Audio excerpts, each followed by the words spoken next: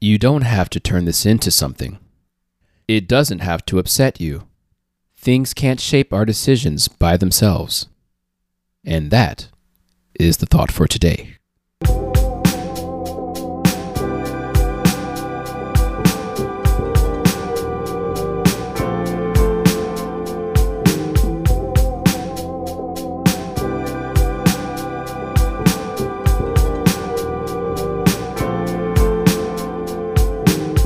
Welcome to Blurred Up. I'm Brendan A. Spencer. Thanks for joining us for what I believe will be the... Okay, I'm done. I had to get my Clyde Lee Dennis on for this one. Shout out to 7 Good Minutes. I do listen to that every now and then. Quality content there. Anyway, thanks for joining us for real. I want to thank Allie for being patient with me. I've been going through something. How you doing? I was really trying to hold myself through that whole little spiel that you were doing right there. I was laughing internally so hard. Yeah. If you've clicked on this, then you already know the title. Every Kendrick release since Good Kid has been an event. And this album, this new album, Mr. Morale and the Big Steppers, is no different. I wrote close to 4 pages of script talking about it, analyzing each track before I decided, you know what? Nah. Then I went back on it. Then I ultimately decided not to, opting to focus on things like music this year that we like better. We will also talk about that new viral Chip and Dale movie, the new season of Love, Death, and Robots, and maybe Allie will get into her anime bag once again with some updates. This is the 90th episode, by the way, so that's a cool milestone. Yay! Dun, dun, dun, dun, dun, dun, dun, dun, dun. Yeah. I don't know. I got nothing. How you doing though? You good? Yeah, I'm doing good. Managing as best as I can during these uncertain times. Oof, there's so many weird things that weren't on my bingo card for 2022. We got monkeypox. Monkeypox. I mean, cowpox, chickenpox, smallpox. Now monkeypox. Who could have seen that coming? I just saw on Instagram, Denzel Curry is on the Elvis Presley biopic OST. Like, what? Can you see my brain shorting out? Again, not on my bit? bingo card. I mean, to be fair, that Chip and Dale movie is not on anyone's bingo card. That is absolutely true. Man, we'll get into that a little bit later. I will be a little serious in the beginning, though, so bear with me, because there are people who are going to be, curious as to why I'm not talking about Kendrick Lamar this much. And your whimpering dog is also probably curious in the background.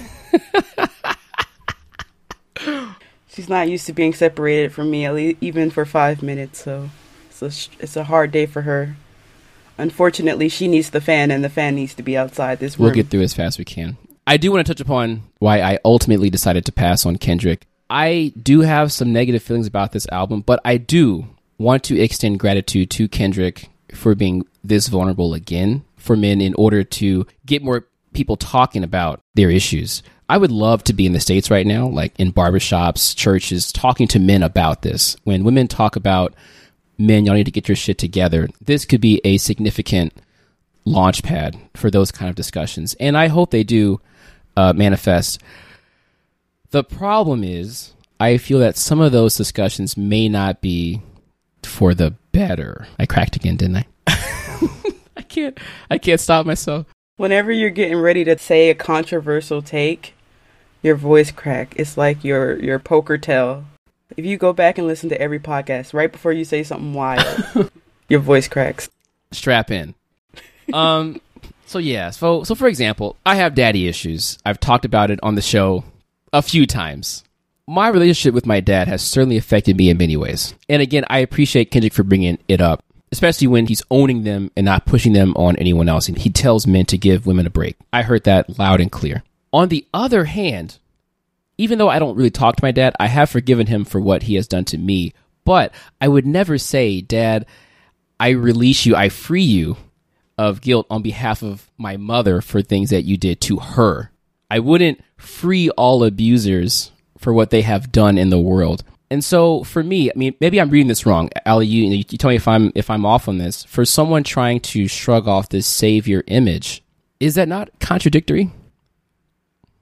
Yeah, there were a few contradictory elements in the album for me, which I gave a few listens, and I would like to quote a colleague of mine, Hope Giselle. She has her own podcast, and she commented on some of the problematic things where Kendrick is this, he's the straight guy's person, you know, the liaison almost, the one that straight men are going to listen to, because they feel like he understands them. He's the man's man. But like, you listen to this and you're like, who is this for? Like, you know, who is this for? Because who are you talking to right now? Ma'am, it is not that deep. You are not dying. Okay, it's fine. Hey, Gwen's also curious about who he's talking to. Yeah, there are several points of consternation with this album that make it about almost unlistenable at this point to me. The elephant in the room is Kodak Black. I came across his viral tweet from Ernest Owens under the handle Mr. Ernest Owens. Check him out. I encourage you to read the thread in full. He also wrote a piece on Mic.com titled Kodak Black Doesn't Deserve Redemption from Kendrick Lamar. I didn't know the severity of his case until this past Friday, and after reading even more after that, I simply can't excuse Kendrick for his choice. But you know what's interesting, and maybe this wasn't, I do believe this was an unintended benefit of him being on the album, is that it sparked this conversation of people re-talking about the Kodak Black situation, because I don't think people know.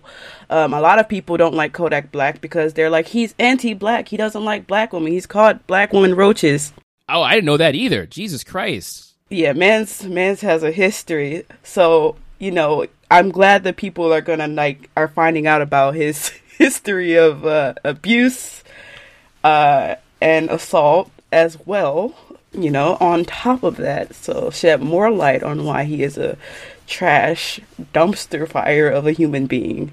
If you can't tell, I feel a little bit passionate about that. Yeah, I don't blame you. And, you know, it'd be one thing if he was rapping about remorse or, you know, transforming himself, but there's nothing here to justify his presence. What he rapped about, not having a father growing up, is stuff that he would say on his own album. And these were like a few throwaway lines. And then he went back to talking the basic trap talk he usually does. What's also strange to me about this album is how the guests were chosen and positioned. All of the female perspectives on this album were dressing for Kendrick's pain and vision. It's his project, so of course that's not necessarily a bad thing on its face, but on an album about abuse and encouraging men, particularly black men, to do better, why not have other perspectives from other identities sharing their pain or their perspectives caused by men's choices? Kendrick got to be, you know, multi-dimensional here, but for the women, all they did was sing hooks, be toxic, or pat him on the back saying he broke generational trauma, which, given Kendrick's choices on this album, make that claim feel somewhat premature. I got the impression that he has made some strides towards breaking that, but I feel like he's still in the midst of this transformation. I don't feel like he's reached like a plateau or a level of consciousness like he did on To Pimp a Butterfly. I feel like he's like still in caterpillar mode on his way to becoming this new butterfly. And as you said before, even with everything, you know, thank you for being vulnerable and all that stuff like that, but the album was not a good listen.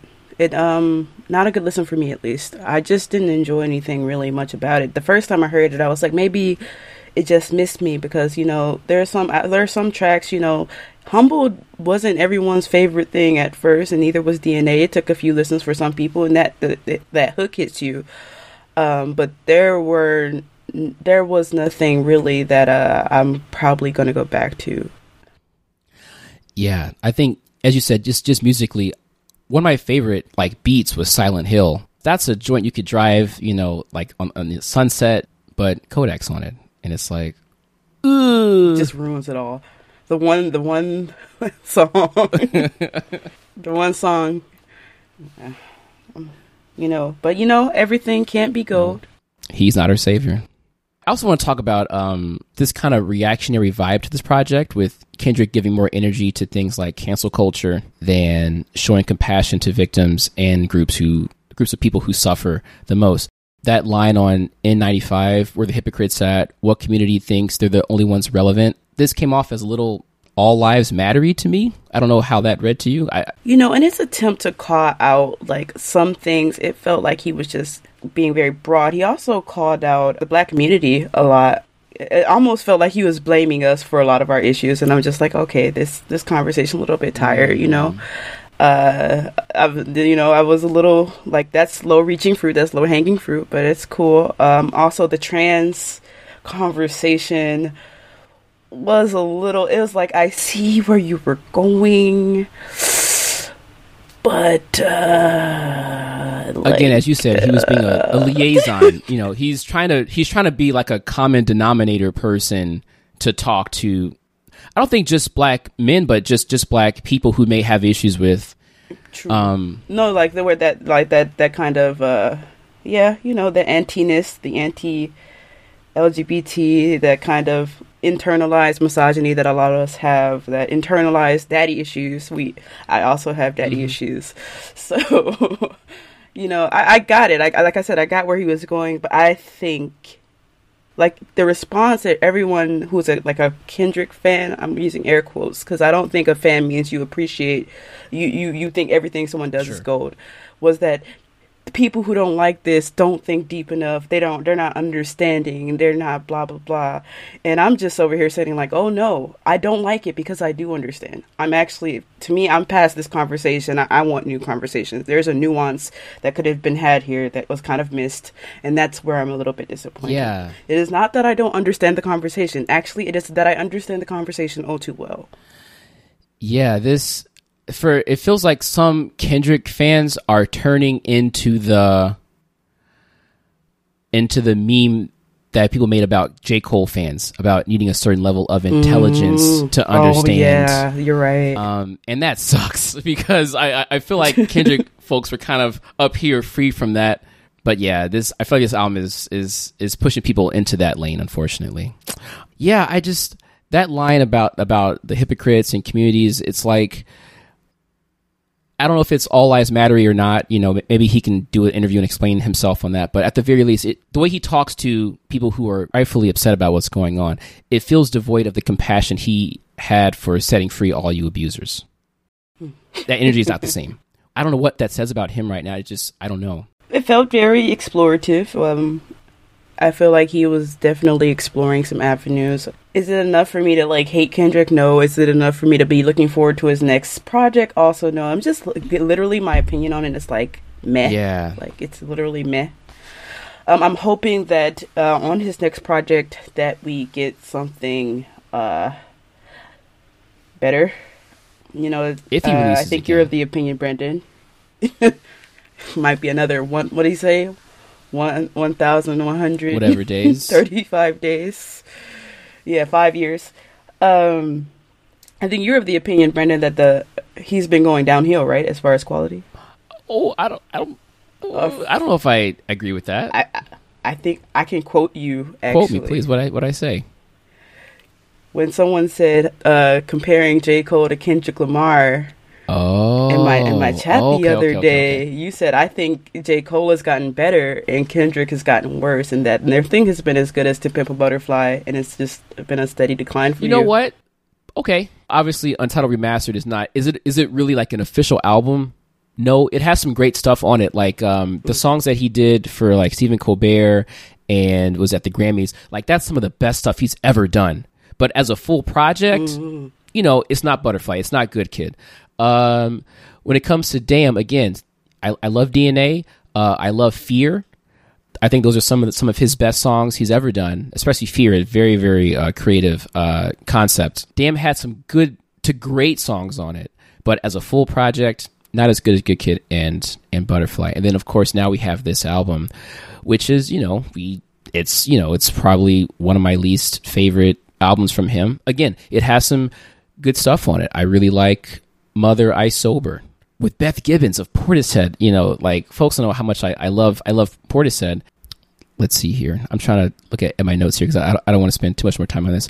I think Butterfly gave us songs and vibes that added to and fueled civil unrest last decade, whereas I feel like this new album, even though it makes sense to drop during Mental Health Awareness Month, at a time when abortion rights are being attacked and more, I feel like his choices, putting Kodak on, etc., it subverts some of its own messaging and goals, running counter to the progressive movements that have progressed, since Butterfly came out.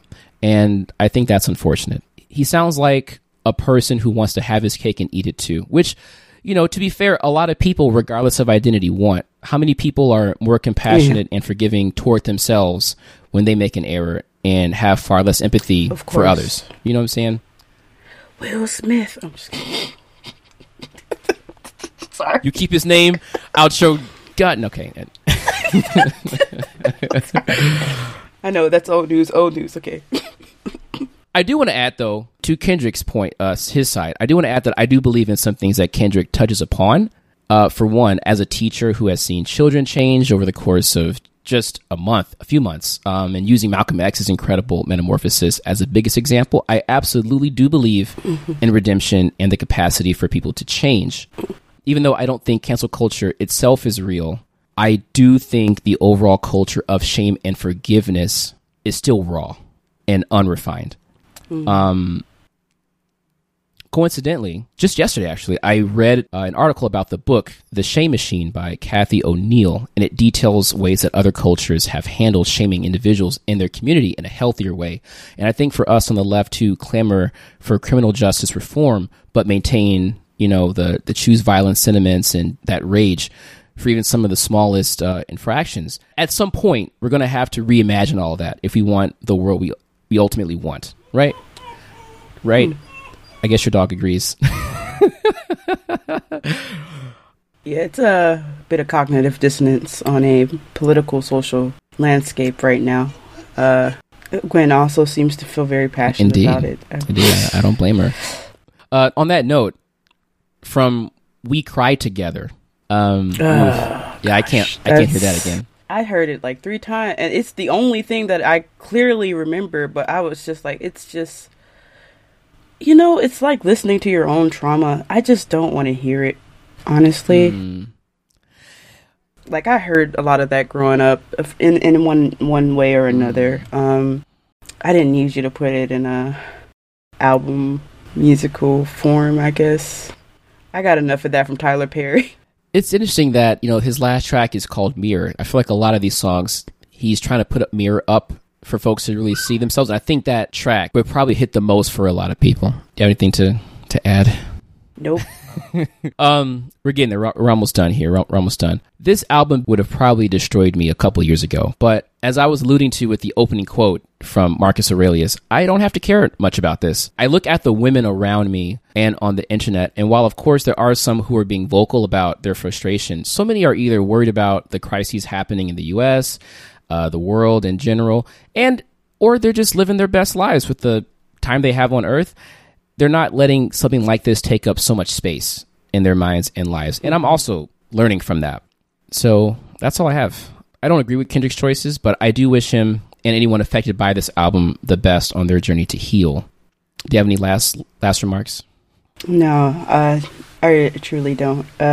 Just looking for better. Hopefully he takes a lot of what I think is very constructive criticism. I've seen a lot of constructive criticism and not just hate for this album, and hopefully he takes that, going forward, whatever he hears or sees on the internet. Yeah, there are people who care enough about him to not just be like, he's trash.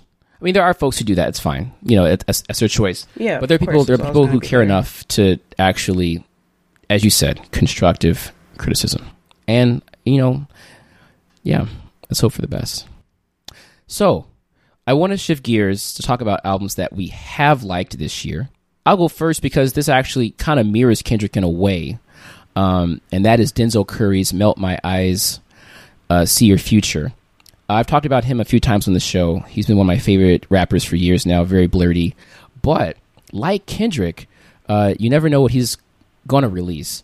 But he's put out his most mature project yet. I mean, he has Robert Glasper setting the backdrop for his intro, apologizing for past behavior towards women and friends, etc.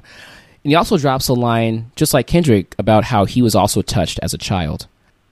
There's boom bap on here, but this album features the most kind of lush production he's ever had, like the intro and Mental featuring the great Saul Williams. Ain't No Way is one of my favorites. It has Black, JID, Rico Nasty. I've been looking forward to them working together for some time. And it has one of my favorite verses from the album.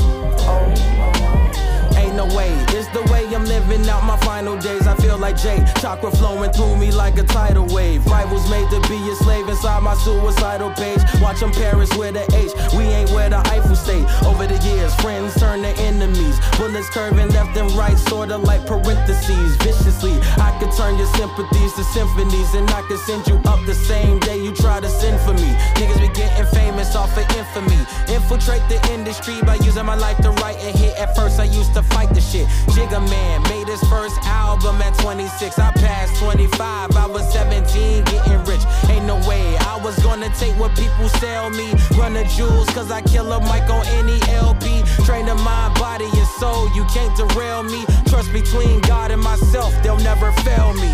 Ain't no way, niggas still doubt me after this shit. Ain't no way, been here this long, it's still ain't. Is it my turn? Please. You know me, Tank and the Bangers from New Orleans. You know, New Orleans finalists. I really enjoy New Orleans. They're the finest. I've actually encountered them first on Tiny Desk. I feel like Tiny Desk is the best introduction to a new artist great. because I feel like I get the best production of songs on Tiny Desk. Definitely saw them there. Got recommended their most recent album by a friend. Took a listen to it because they were like, well, if Kendrick album bothered you, this one is vibes. And it absolutely was. There is it's a mental health album. A lot of talks about anxiety and depression and like these cycles of anxiety and depression. But it's such a vibe that I truly enjoy it. And it's like, I vibe with it. I relate to it. Tank is hilariously funny. I love her kind of commentary throughout it and her little ad-libs, and some of the lyrics make me chuckle. And it's not just her too, right? Because you recommend this to me. You got Wayne Brady. Yeah. So is that him talking? I didn't know that. So I thought talking. It was other like people in the band talking with her, but that's Wayne Brady. No, the first song is Wayne Brady. Yeah. I didn't know that. Okay, cool, very cool. Sidewalks take forever someday. Driving, cruising down the freeway. Maybe I can take the L train. Yeah. Baby, why you act so funny? Why, baby? Why do I try? Oh, why? I'm sitting here fighting, baby. Oh, no. Hey. Oh, why? I'm trying. I know you see me calling while you're stalling. That's a nice, solid funk album. Yeah, I dug it. I'm gonna just add one more album, and it's definitely not as happy as Tank's album. Billy Woods, Aethiopes. I think that's how to pronounce this.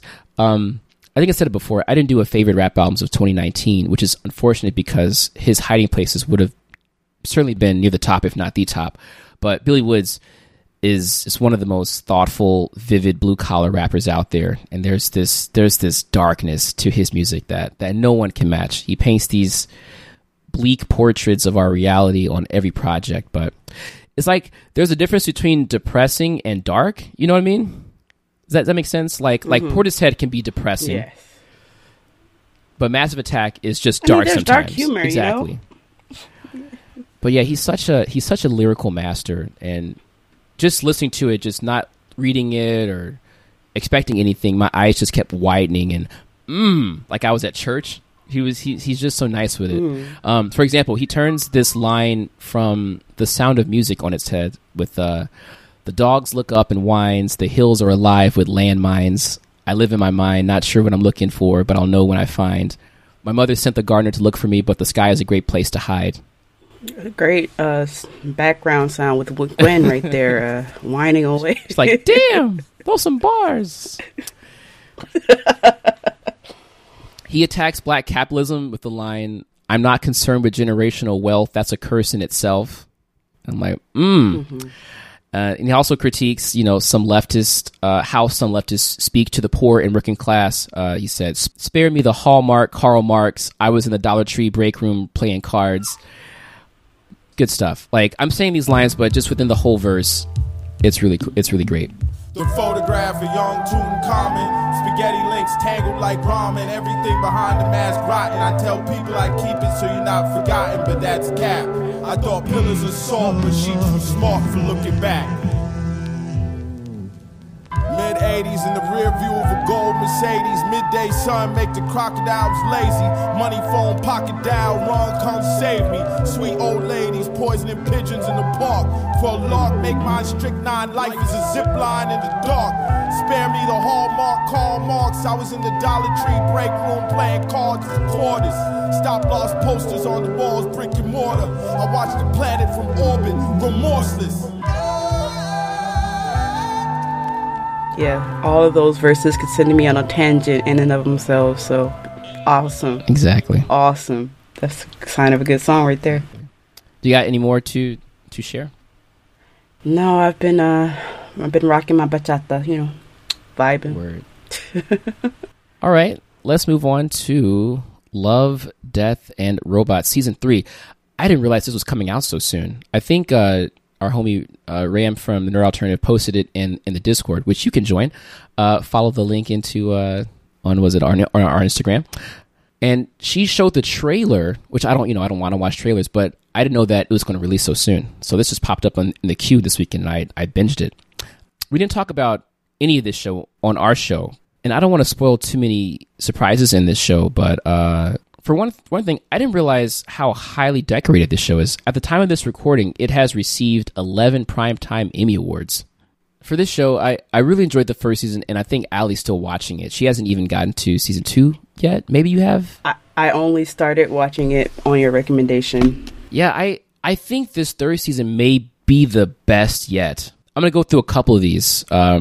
The first one, 3 Robots, is a critique on late-stage capitalism. 3 robots with different personalities arrive on Earth to learn how Earth fell, essentially. They visit different locales of groups who thought they would survive the apocalypse, and they don't. First up is kind of this white militia camp, and then they go to structures and bunkers made by millionaires, billionaires, and world leaders, showing the folly of their own approaches. And the ending message is what many have been saying for a long time, and for me, since listening to Jill Scott Heron, Whitey on the Moon. We have all this money and resources to fix the planet, so why are we spending so much money to hide within or abandon this place?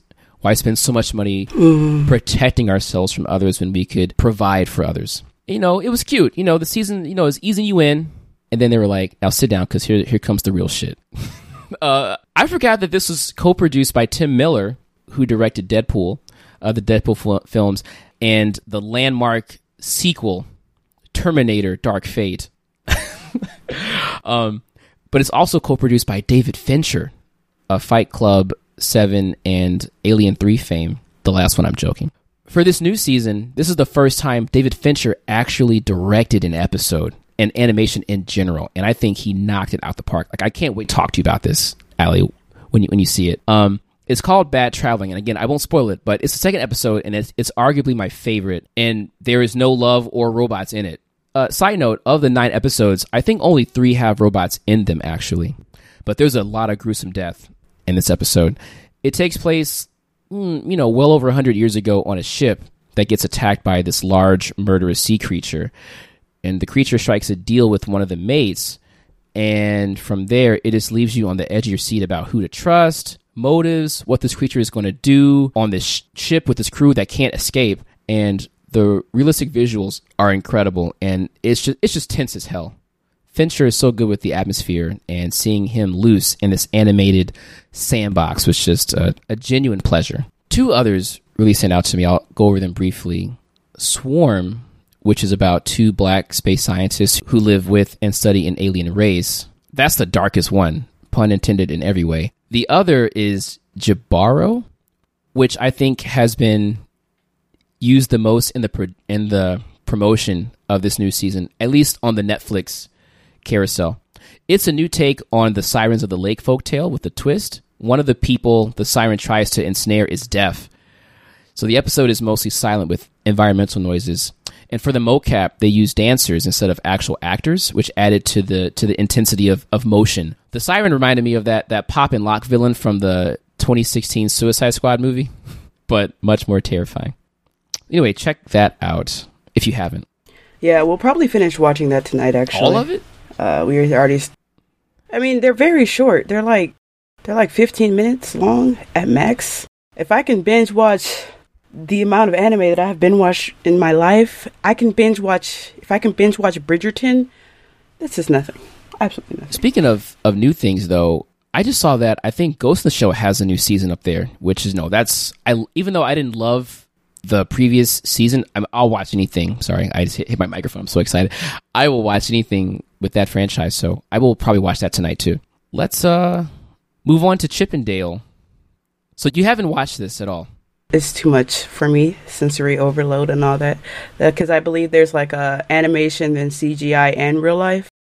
When I saw the trailer, there was like animated and then like the little weird looking Alvin and the chipmunks and like it was a lot. I felt nauseous. Nauseous? That's how much it was. It overloaded. Yeah, like a vertigo. Like it overloaded my brain just from a trailer. That's fair.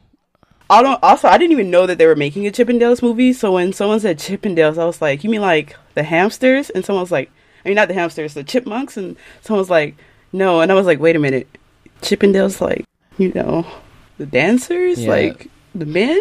And they're like, "No, I mean like Chippendales. I mean they're chipmunks." I'm like, Chippendale, they're chipmunks. That's what I'm asking. There's no case too big, no case too small.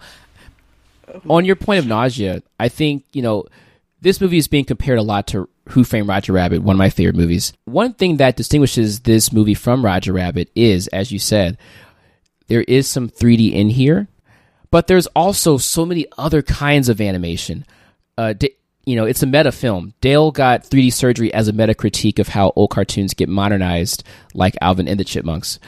But this movie's not cringe like Matrix Resurrections or Space Jam 2. But there's claymation in this movie. There's like Muppet puppetry.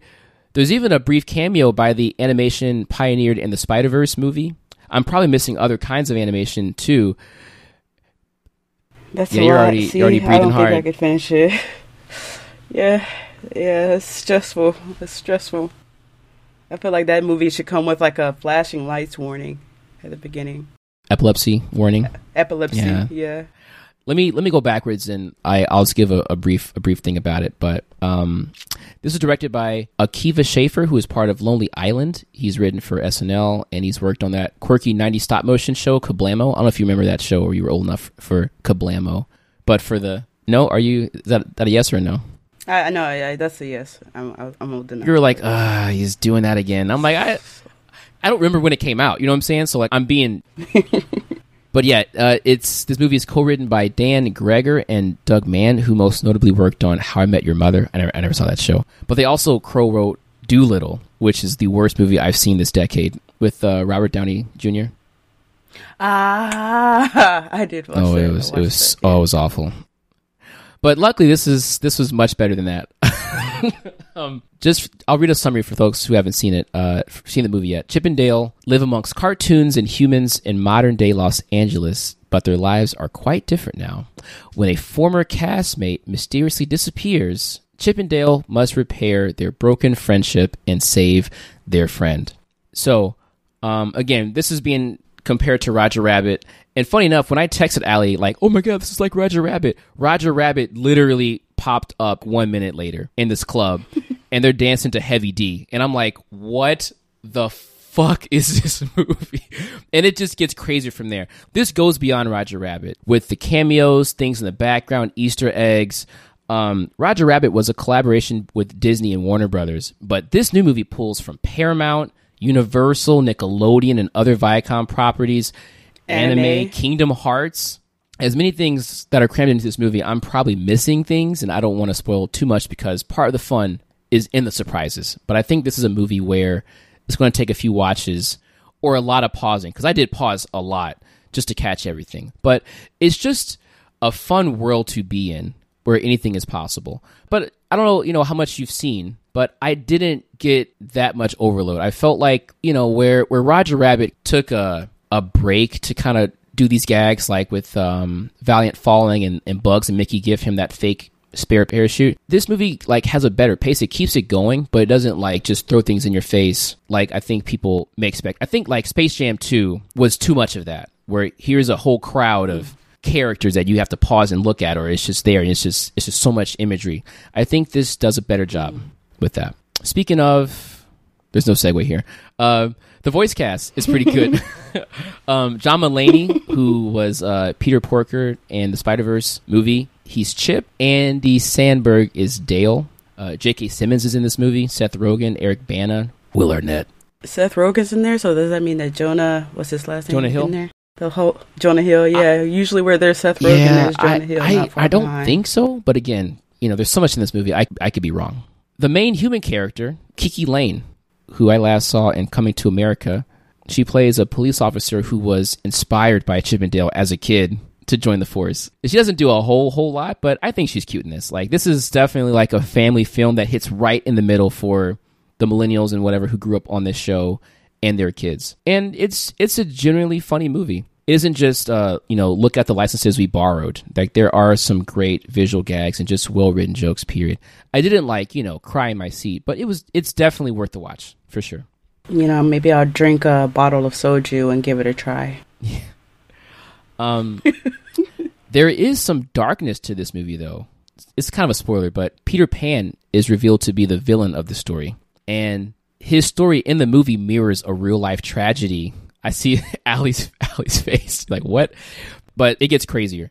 His story in this movie mirrors the real-life tragedy of the boy, Bobby Driscoll, who voiced Peter Pan from the classic 1953 film and served as the visual inspiration. Apparently, while the boy was going through puberty long ago, his acne was so excessive that he was let go from the studio. He subsequently fell into alcohol and drug abuse before dying homeless at the age of 31. Who knew that such darkness would be allowed into a Disney film, let alone a Chip and Dale movie? This is a Disney film? Yes! I mean, this is a movie, not to spoil it, I kind of put it on Instagram, though. This is a movie that has Butthead in it and Randy from South Park. Yeah, I saw that. The ugly Sonic? It's insane. It's an insane movie. I wish it was funnier than it was, but it was still definitely worth a watch for sure. But yeah, I'm really surprised that the studio allowed such a dark skeleton in their closet to resurface in this way. Anyway, I do recommend this one. Is it better than Roger Rabbit as a movie? I think time will tell. Because I don't think Roger Rabbit was laugh out loud funny either, but it was fun. But I do think Roger Rabbit easily has more iconic characters like Jessica Rabbit and Judge Doom. I think the chemistry between Eddie Valiant and Roger is better than what Kiki Lane had with the Chipmunks. Eddie had a full arc about quitting showmanship and hating tunes only to go back on, to his old ways at the end of the movie. That was cool. This movie didn't have that kind of arc for at least Kiki Lane, but it didn't need it. So, but it's just something to note. Are there any original characters in this movie? No. Actually, no, that's not true. Kiki Lane's superior is J.K. Simmons, but he's like a Gumby-like officer, and he is original. And I guess, Peter Pan is not original, but the way that they use him is definitely original. And I want to say Seth Rogen's main character is a joke on a character from long ago, but I don't know if it's real, if it's new for this or not. But definitely J.K. Simmons' character is new, for sure. Interesting. There could be more off the top of my head. I think there's a kind of a drug dealer, a puppet character that's new. It's he pretends to be all kind of muppety, durk, and then once he gets alone, it's hey, what's up? Hi, Mr. Bjornson.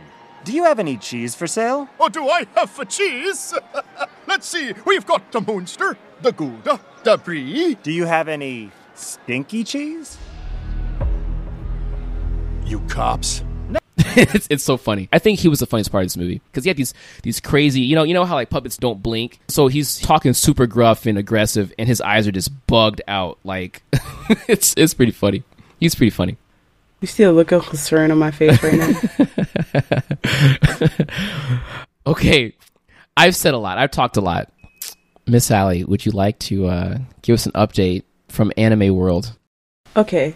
Brandon says I watch too many depressing animes. I come to you today with a really cute and really funny and just really well-made anime that you can watch on Netflix called Spy Family. And it is so heartwarming. I am actually obsessed. It's about a spy No. named Twilight. And he has to go undercover, but the part of the going undercover is he has to create a family in like a week and get them into this fancy school. And so he adopts a telepathic 6-year-old from an orphanage. And he finds a random assassin who's also trying to hide her identity. And it's just basically, but none of them know that the other is the thing, except the telepath. She knows that he's a spy and that her mom, quote unquote, is an assassin. And she's just trying to vibe and have a family. She's just like, I'm here for family. Oh, that's cute. But the other two adults in the situation have no idea what's going on. So it's just hijinks, pretty much, with some great animation, some pretty cool fight scenes. So the father is trying to hide his identity from the mother, and the mother's also trying to hide her identity from the guy too, essentially, or yeah. So they don't know that the kid is a telepath when they adopt her. She just happens to be a telepath, which plays into the hijinks a lot, right? As you can probably guess. And yeah, it's really fun, really slice of life, really funny. A lot of fight scenes. There's also that trope of the assassin, when she's not in her assassin mode, she's kind of dopey. She's kind of like just there, and then as soon as like she gets a knife in her hand, she's all like, yeah. like a Vash the Stampede, he's goofy until it's go time. Yeah, basically. How many episodes is it? Right now there's only 7 out. Okay, yeah, cool. So if you aren't, so if it's not like, it's new, it's really new, really fresh. Bring y'all that hot fire. Honestly, I saw a tweet before I watched the show that said, my parents have been trying to convince me for 26 years to have a kid, and I told them no, and Spy Family has convinced me in 30 minutes, and I couldn't understand what could have happened in the anime that made someone say that, but I get it now. I still don't want to have kids, but like, I was like, okay, that the family is like actually adorable. Wow, those are so powerful words there. It's a really cute. I mean, I teach anime. kids and I don't want really kids. Enjoy it. No, same. I was a teacher for 4 years, and I was like, they're adorable, they're awesome. But there's something about how they like put the little family together. It just makes you go, oh, you know. And then they're kicking ass, and then there's blood. Maybe. Yeah, I mean, somebody getting shot. If I had a family, I would absolutely teach them how to kick ass. I can't wait till my nieces and nephews get of age. We're gonna have a whole little training camp. So yeah, that's my anime. I just finished watching Soul Eater as well, trying to catch up to get prepared for Fire Force. Same creator, all that, and it's already been leaked. Unfortunately, the rest of us can find out because manga readers are assholes. Yeah. That it's a prequel. So I hadn't watched Soul Eater, so I went and watched Soul Eater, so that when the stuff gets revealed. Soul Eater's not new. I feel like I've heard that name for a long time. Soul Eater's not new. Soul Eater's old. Yeah. But Fire Force is new. But Fire Force is a prequel to Soul Eater.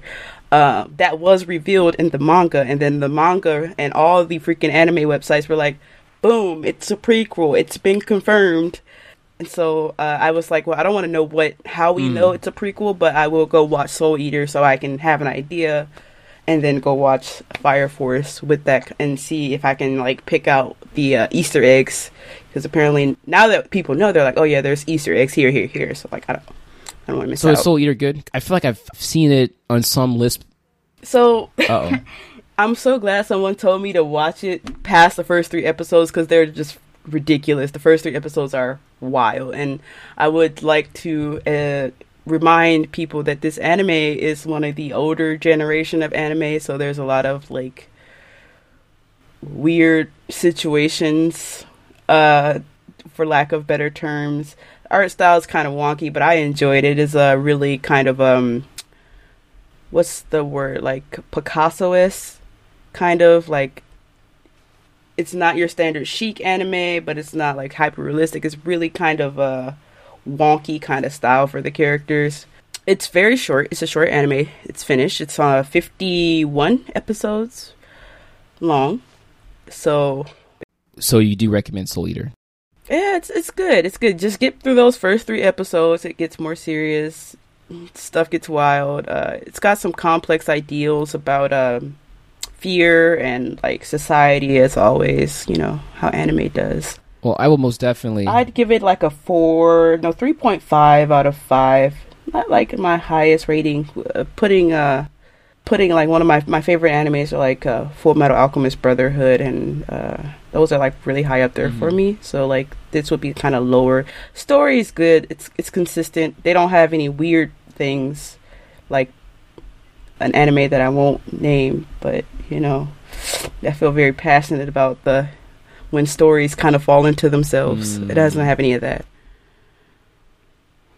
Also, there's a cat. When you see the cat, just know the hijinks are coming and prepare to be uncomfortable. I feel like that was a trope in the 90s or like 2000s where The sexy cat. Oh, I don't know about sexy cat. I was just saying It's a I was sexy saying cat. cats. Like No, this cat is gonna. It's a different sexy kind of trope cat. here, Okay, sir. I don't know how to feel about that. Okay, Sexy cat. Exactly. I told you these are earlier animes. There's a lot of fan service. Not like the like Lady Tsunade levels of fan service from Naruto, but there's some weird moments. But it makes is it like a cat person, like the horrible Cats movie remake, or is it like a cat that can transform into a person? Okay, so like there's like one scene in the anime where like there's literally like the cat person and like this mouse person, and they're like pushed up against each other, and they're like having a fight in the middle of the street, and like they are both skimpily clad clothes, and like there's a guy under like a bunch of rocks, nose just spurting blood, while these two people are just like smashed up against each other. Oh, you know, kind of hijinks. Anime tropes. That kind of puts you in the idea to prepare. You got the perverted dad. The dad is like a perverted old guy. Womanizer. The big boss is unreliable. You know, anime tropes for days. Interesting. On the perverted dad trip, I do regret that I couldn't celebrate Azumanga Daioh's 20th anniversary. I think that was in April, maybe. It's a show that if you saw the poster, you would say, "Why is this heterosexual black man watching the show?" But it's have you ever watched it before? No, I haven't. I don't even know what that is. It's so great. It's okay. Hear me out. Please don't judge me. It's about these 6 high school girls. I'm over here watching an anime with cat people. That's true. But you know, it's weird. I feel like a man watching a show about 6 high school girls, it would immediately give people pause. But it's so funny. It's probably the funniest short slice of life show I've ever seen. But all 6 characters, all 6 girls have different personalities. There's like a very like beautiful and sportsy, but like very aloof girl. Like everyone worships her, but she doesn't really care about all that. It doesn't even know that it exists really. There's kind of like that, you know it all, and her best friend who's been following her since like middle school, and she's like super tomboyish, and they kind of have like this kind of fun like rivalry. And there's this 10-year-old who's a genius, and she skipped a grade, and so it's kind of her interacting with these girls too, and the chemistry is so fun. And there are these 2 teachers who I now relate to. I want to watch it now again, now that I'm a teacher, but there are these 2 teachers a gym teacher and an English teacher, and they also have their own kind of like rivalries and dynamics, and it's really funny. If I can recommend something, it's old, but I think it's so funny. One of the other girl characters is from Osaka, and I think there's a stereotype that Osakans are dumb. It's kind of like how in America Southerners are slow, and that dynamic also comes into play into the mix, and it's so funny. Like I literally own them all on DVD at home. You own DVDs? What? In 2020? Yeah, that's my slice of life is a Spy Family. No sadness yet, but it's still rolling out, so I can't guarantee. The first few episodes are really enjoyable. So are they rolling out like every week kind of thing, or? Okay. Yes, they are. When I finish editing the show, I'll watch that, and then I'll roll over to Ghost in the Shell. Maybe we'll talk about that on the next show, because we are running out of time. We'll be back hopefully in 2 weeks. Stranger Things comes out next week, so I guess we'll have time to digest that. Like I said, I'll watch Spy Family and try to watch Ghost in the Shell as well. Hopefully it's better than the first season. And whatever other stuff surfaces out. When you say Ghost in the Shell, you're not talking about the anime. Is there a live action that I was not aware of? So Netflix has a partnership with whoever owns that franchise, and they put out season 2045, and it's a sequel to the second season of Second Gig, and I think there's a new season of 2045, and it's kind of in this weird CG anime hybrid style that I don't really like, but I just love that world, and Motoko is one of my favorite female heroes. I mean, heroes period. That whole crew is great. Bato and Togusa and the Chief, they're all super cool. I just love watching them in action, hearing them talk and banter. I could watch them do it all day. Speaking of talking in action, I'm just kidding. You wanted to talk about the games that have come out. One of them being the Multiverse Alpha phase. Multiverses, I was going to say that wrong. Have you seen any gameplay of it? Yeah, actually, one of my favorite streamers, Negus, he streams Splatoon a lot. He rated a guy playing the game. It was like Bugs Bunny and Harley Quinn against Wonder Woman and that character from Steven Universe, the woman Garnet. Okay, Garnet, the name. It was hard to make out everything on my small phone, but it looked fine. How was your experience? For an alpha, outstanding. It's an alpha, so that means it still has to go through a beta phase. And it still has to be released. So the alpha closes the end of this week, and then the beta will be released in June, like some mid-June. And then I'm not sure when the full release will be, but so far, gameplay has been pretty awesome. And I'm saying this as a person who does not play Smash. Like, I don't do it. I tried it, but I think I tried it with the wrong people. Oh my gosh, stop. I think all my friends are like competitive Smash players. They're the wrong people to start a game with. No, you know what? You are right. Playing against Smash homies who know how to play. Like, even I'm good. I've owned nearly all of the Smash games, and when I play with homies who are really good, I just don't want to play anymore.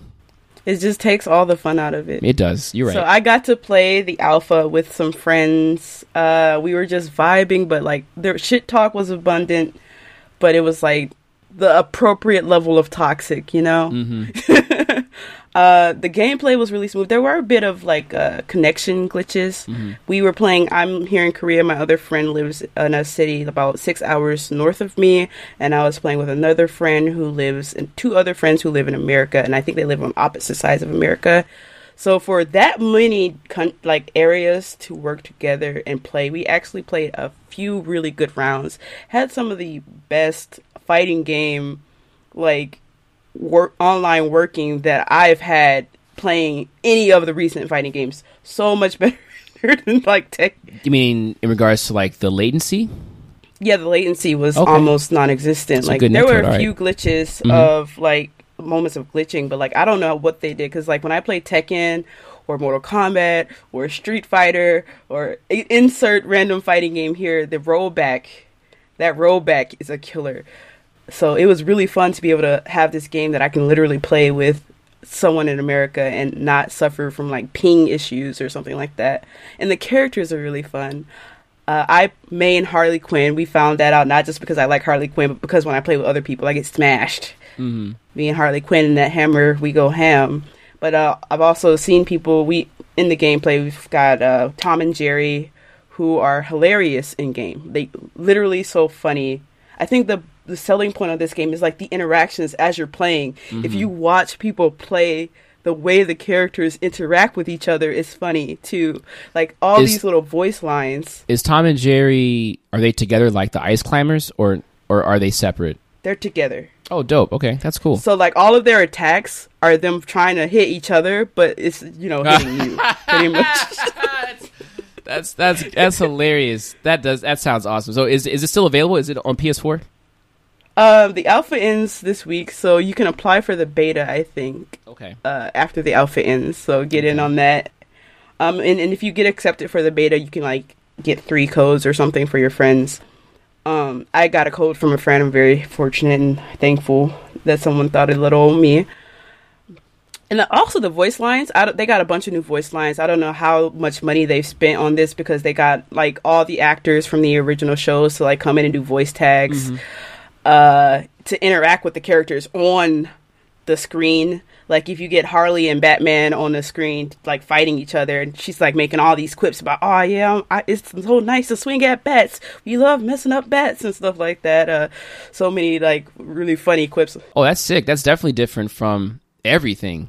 Yeah, it's really fun. Wow. If like Shaggy and Velma are on, they have like chats. If they're on different teams, there's like different voice lines. Or the same team, there's different voice lines. Wow. It's really interesting. Yeah, I mean, in the world where Smash Brothers is so dominant, Nickelodeon tried to do it, but of course they had no voice acting at all. PlayStation put all their money into trying to make this work, and that didn't work. There's Brawlhalla, I guess, but you really have to set yourself apart to really succeed, and that's a very unique dynamic. I didn't even think about that. That's brilliant. Yeah. And then you got all the characters, because I think it's HBO, not like Cartoon Network or something. I think it's So you got like Arya Stark from Game of Thrones in the game, like Garnet and Steven from Steven Universe, Superman, Wonder Woman, Batman, and Harley Quinn, Tom and Jerry, Bugs Bunny. There's an original character. You got Shaggy and Velma. And then they're going to add more characters. They're adding more characters in, but these first few characters have been really fun to play with. So I am looking forward now to buying the game even if I have to buy it. I've heard rumors that they're going to be releasing it for free. Yeah, I think I read that too. If Steven Universe is in it, and that's owned by Cartoon Network, right? That's Viacom. That's not Warner Brothers. Yeah, I'm not sure where they got, because like I said, Shaggy and Velma are in there, and Scooby Doo is also. But I thought Warner Brothers themselves owns the WB. I think Warner Brothers owns Scooby Doo. They may just license it to Cartoon Network. But I thought Steven Universe is a whole original Cartoon Network show because it's only been on there. I think. I literally could not tell you. Yeah, when I saw the character lineup, Iron Giant was in the trailer, so I think that's WB 2 because it was in Space Jam. Well, here's what I'm curious about: if Viacom properties can join this, then some of the Nickelodeon stuff could potentially be there too. But I doubt they'd want to kind of cannibalize their own stuff. But the Powerpuff Girls. That's cute. Or Samurai Jack. The thing is, though, they would have to get if they could get the voice actors to come in and do the voice lines, because these are original voice lines for this game. Because I've watched Steven Universe. There are some original lines from the voice actors of Steven Universe. There are some original lines from I was like wondering like how much money did they put into this game, because again, this is the alpha, right? I was expecting a way less smoother gameplay than the one that I had. Instead, it played like, if they had given me that game, like straight out, I would have been fine with it. And I'm glad that they're going to go back and fix any kinks that are in there, but I'm really happy with it. Top 5 studios in the world, so. Are there any Harry Potter characters in there? No. Okay. I thought it'd be interesting, just kind of have that kind of Zelda, like from Smash Bros., like kind of magic-based powers as opposed to, the physical. So. I mean, you should see, like, Velma's powers, she literally attacks you with words, fam. Like... Like, words can't hurt me, that's a lie, because Shaggy slaps you with a sandwich. I mean, it's sure. Why not? Hectic. I am excited now to play this. I will apply for the beta, but we are going to end the show here. Again, we have so much to talk about next time. I hope you will join us. Again, Ali, where can they find you? Ali Soko, ALYSOKO, on any social media platform, pretty much. Word. And you can find us on Instagram at BLERD_UP. In the link to the bio, you can find the link to our Discord. Find us there, chat with us. And of course, we're on Twitter at BLERDU. And of course, you can find us on blur.com, our partners' awesome website full of nerdy content from a Black cultural lens. Allie, thanks again for joining me. And Thank you for having me. no doubt. Peace. 心に羽を持って伝えて胸のささやき今風に乗って心は星の彼方星の彼願いは必ず叶う